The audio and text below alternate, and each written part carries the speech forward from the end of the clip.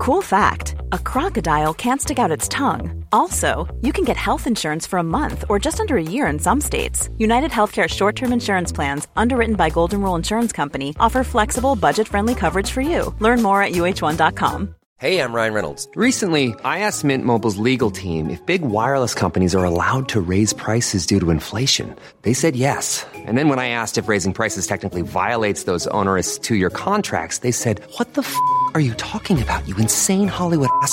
So to recap, we're cutting the price of Mint Unlimited from $30 a month to just $15 a month. Give it a try at mintmobile.com/switch. $45 up front for 3 months plus taxes and fees. Promo rate for new customers for limited time. Unlimited more than 40 gigabytes per month. Slows full terms at mintmobile.com. Many of us have those stubborn pounds that seem impossible to lose, no matter how good we eat or how hard we work out. My solution is PlushCare. PlushCare is a leading telehealth provider with doctors who are there for you day and night to partner with you in your weight loss journey. They can prescribe FDA-approved weight loss medications like Wegovy and Zepbound for those who qualify. Plus, they accept most insurance plans. To get started, visit plushcare.com/weightloss. That's plushcare.com/weightloss. Olösta fall. En podd om försvunna människor och ouppklarade mord.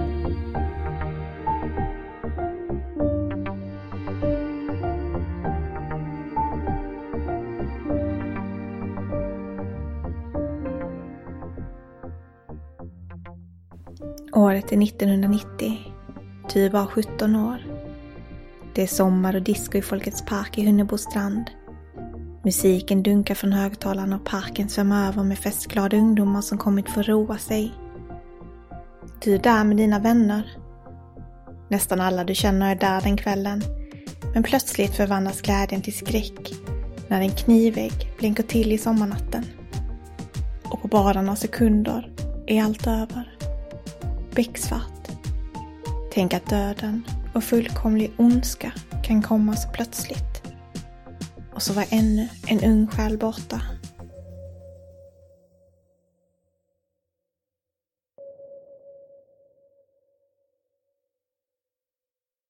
Du lyssnar på Olösta fall om 17-årige Lasse Wennberg från Uddevalla som miste sitt liv helt i onödan den 13 juli 1990. Mitt namn är Nathalie Seob. Och mitt namn är Sofie Nyblin. Många år har passerat sedan den sommaren som förändrade allt för dem som kände Lasse. Hoppet har aldrig övergett den, sa Lasses mamma Lotta när hon intervjuade sitt inslag i Sveriges Radio P4 Väst år 2018.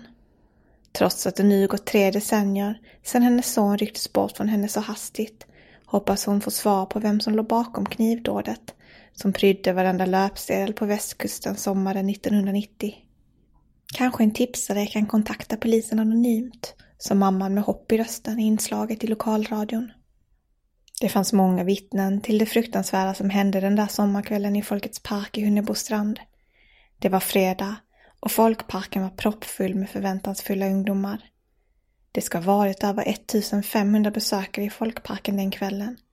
De flesta unga från trakten, som Lasse. Men det fanns också besökare som hade rest en bra bit. Diskotek i parken drog nämligen även långväga besökare. Och det var också flera som bara hängde utanför på parkeringen, så som det brukade vara när det kostade inträde att komma in.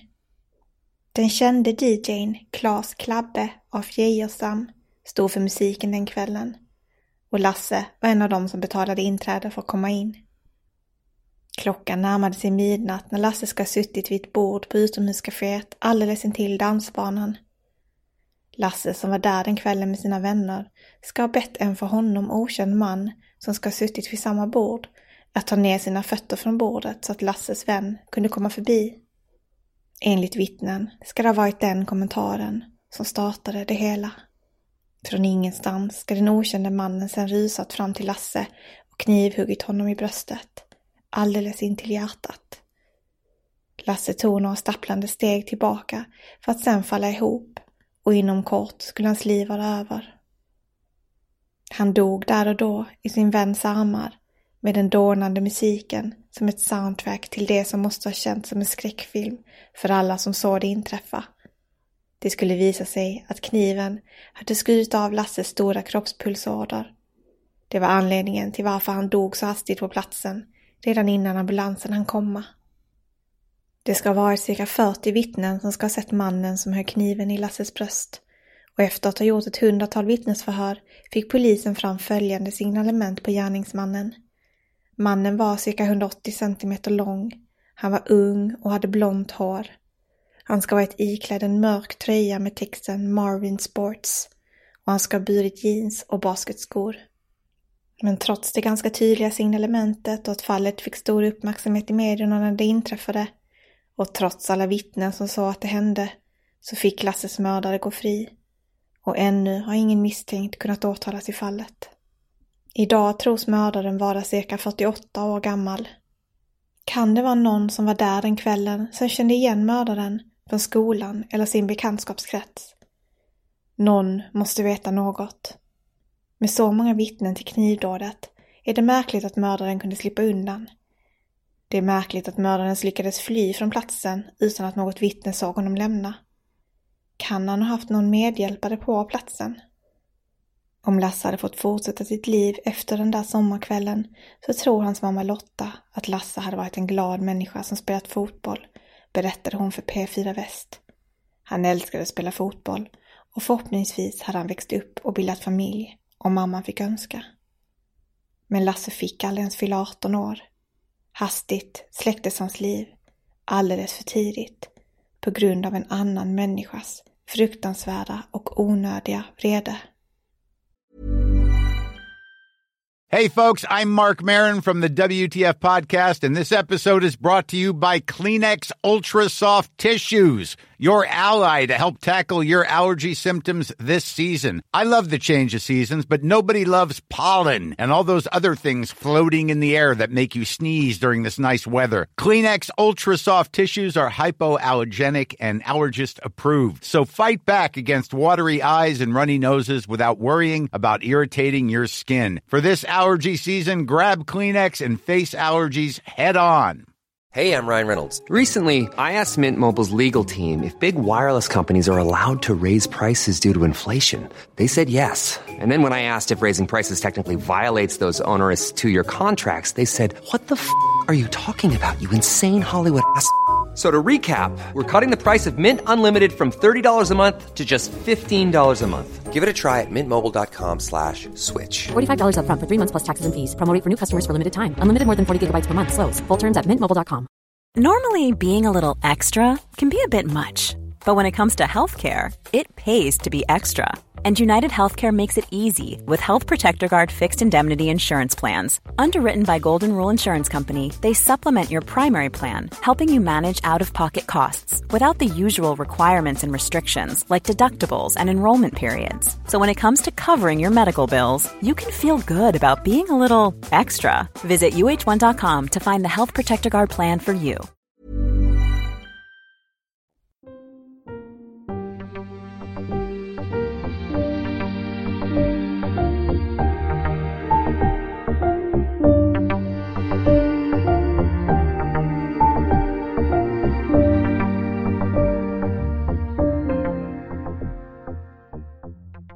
Ja, Sofia, jag tänkte i den här diskussionen så ska vi diskutera om några ganska så intressanta, kan man säga, omständigheter kring det här fallet som är värda att nämna.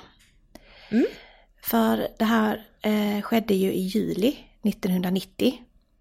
Och i artiklar som publicerades 2005 så går det att läsa att polisen var orolig för att det inte skulle kunna gå efter mord i det här fallet som brottsrubricering utan snarare dråp.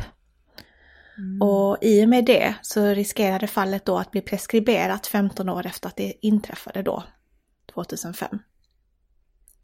Och då är det för att man tänker att det var menat som en misshandel och inte som ett mordförsök egentligen.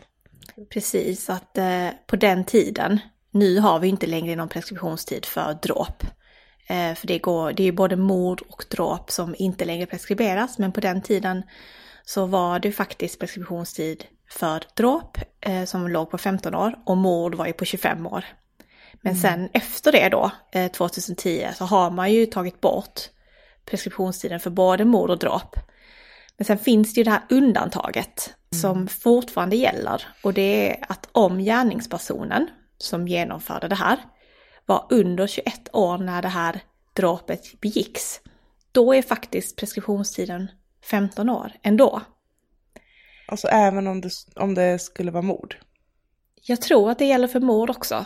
För att det är just det här med att om personen är yngre, alltså under 21 år gammal, så finns det fortfarande preskriptionstid. Det är liksom ett undantag till den här lagändringen.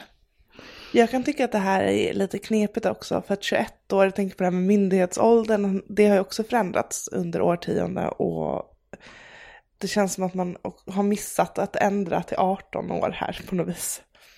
För att myndighetsåldern var ju 21 år, visserligen för ganska länge sedan. Men det känns som att väldigt många av våra lagar fortfarande inte riktigt har följt med samhällsutvecklingen.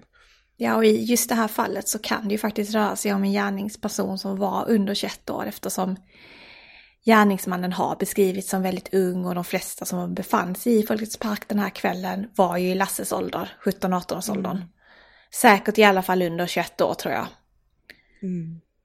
Så det har varit lite klurigt i det här fallet om huruvida det här brottet är preskriberat eller ej. Det beror helt enkelt på om de hittar en misstänkt person att väcka åtal mot. Och det kan fastställas hur gammal personen var då 1990 och att personen faktiskt då var över 21 år när detta hände.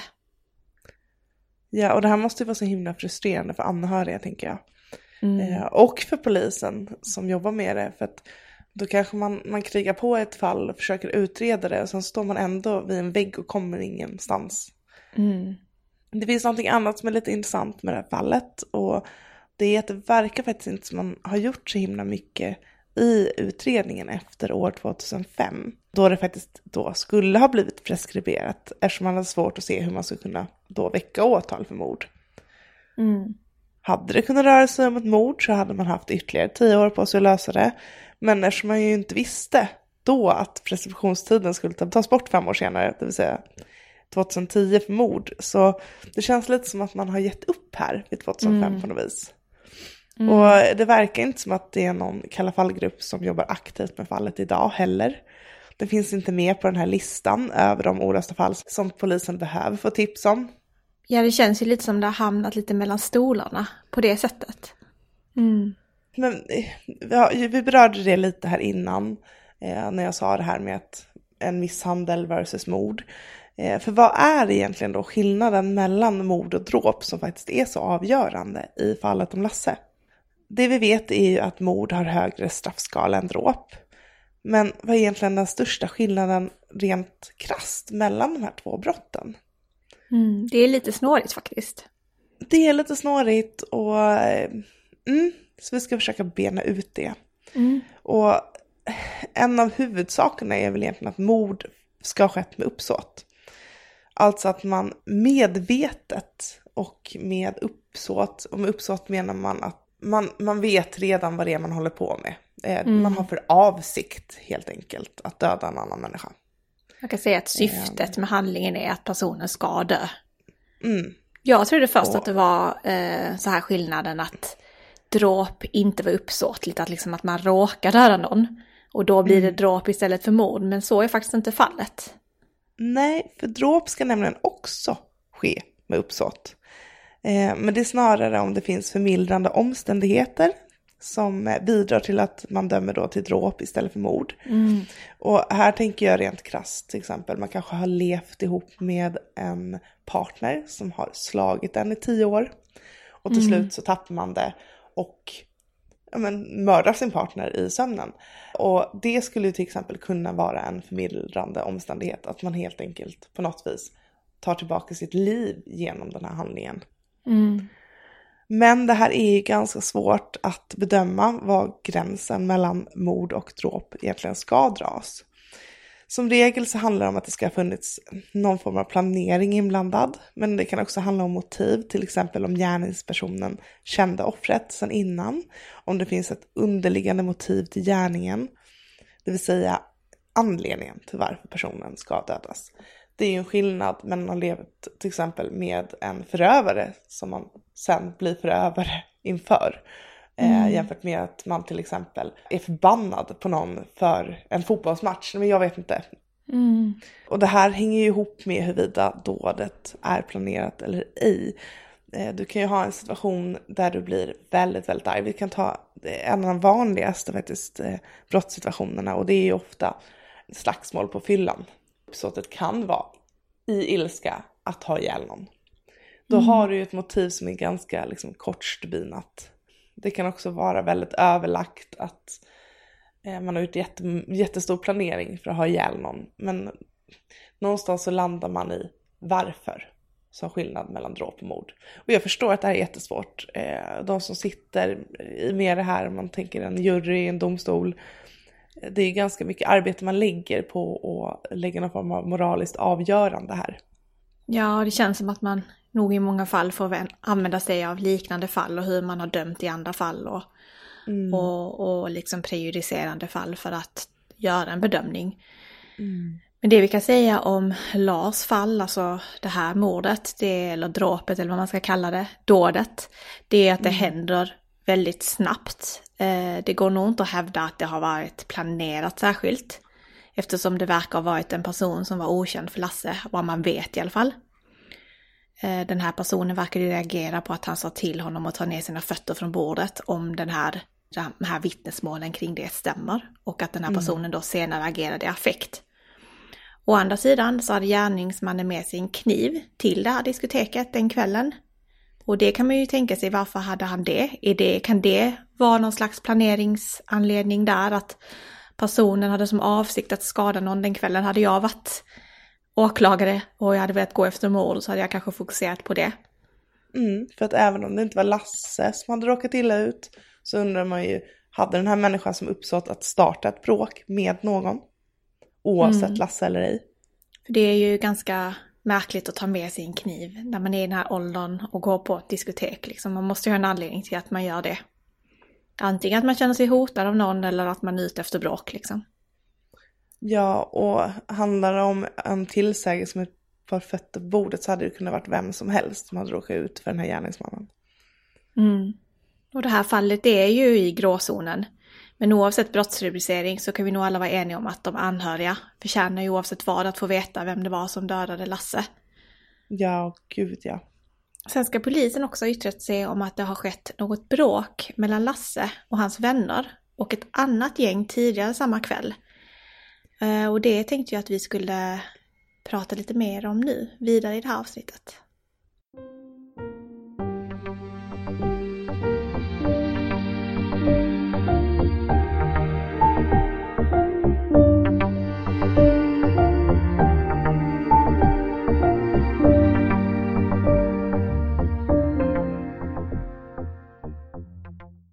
Månaderna innan preskriptionstiden för dråp skulle löpa ut år 2005 jobbade polisens grupp för Kalla fall intensivt med att försöka nysta upp nya trådar i fallet Lasse Wennberg. Men när våren blev till sommar och det ödesdigra datumet den 13 juli närmade sig med stormsteg, stod polisen fortfarande handfallen och famlade i mörkret, även om nya spår hade kommit in under det sista intensiva utredningsarbetet. De ingredienserna som krävs för att rubricera brottet som mord har vi inte nuddat vid hittills, sa kriminalkommissarie Kent Karlsson till Expressen i juli år 2005. Polisen verkade ha svårt att se hur de skulle kunna köpa sig mer tid med en mordrubricering, och fallet verkade läggas på hyllan. Men minnet om Lasse levde vidare. Det finns en flashback-tråd om fallet där olika personer brukar hedra Lasses minne vid årsdagen varje år. Och i tråden har flera skrivit som berättat om att de själva ska ha varit på besök i Folkets park i Hunnebostrand den kvällen. En användare skrev så här i tråden år 2013. Jag själv och 10-tal andra grabbar åkte tillsammans till Hunnebostrand med buss. Alla var på topp. När vi kom dit blev det så att Lasse träffade ett annat gäng som jag nu skulle vilja kalla det gänget för värstinggäng. Senare gick jag och ett par andra ner till en krog i hamnen. När vi kom tillbaka så låg Lasse i ambulansen. Och precis då började Klabbe spela sorgmusik. Jag kan säga att det blev den värsta kvällen i mitt liv.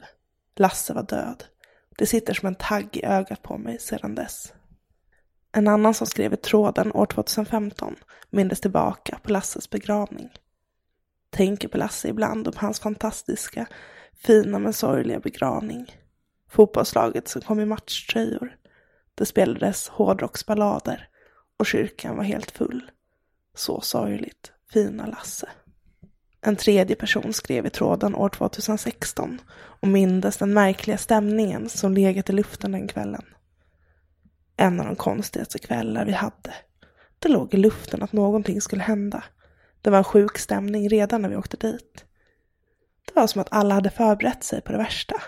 Vi visste ju att det skulle bli någon form av bråk när vi kom dit.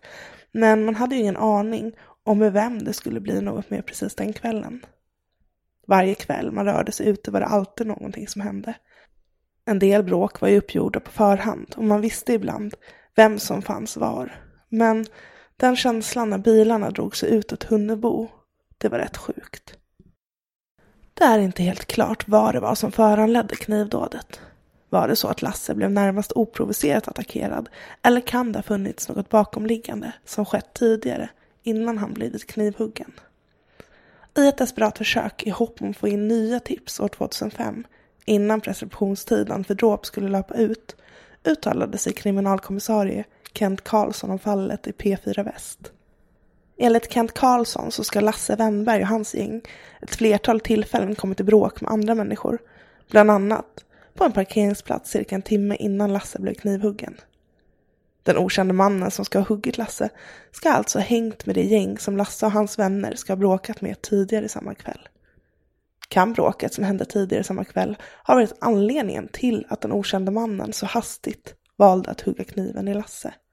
Kent Karlsson var övertygad om att gärningsmannen inte befann sig i parken ensam den kvällen.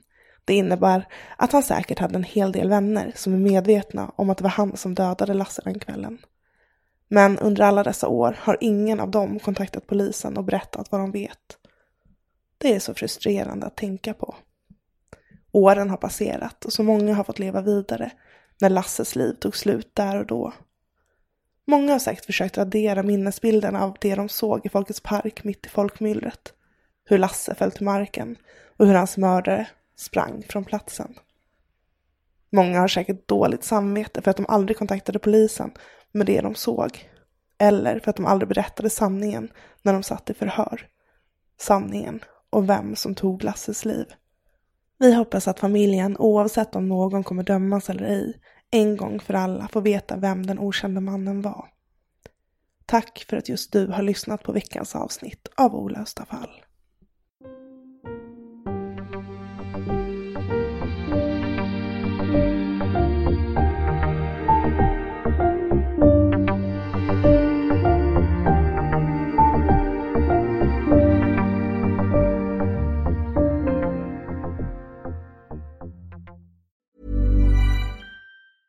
Cool fact, a crocodile can't stick out its tongue. Also, you can get health insurance for a month or just under a year in some states. United Healthcare short-term insurance plans, underwritten by Golden Rule Insurance Company, offer flexible, budget-friendly coverage for you. Learn more at uh1.com. Tired of ads interrupting your gripping investigations? Good news. Ad-free listening is available on Amazon Music for all the music plus top podcasts included with your Prime membership. Ads shouldn't be the scariest thing about true crime. Start listening by downloading the Amazon Music app for free or go to amazon.com/truecrime ad-free. That's amazon.com/truecrime ad-free to catch up on the latest episodes without the ads.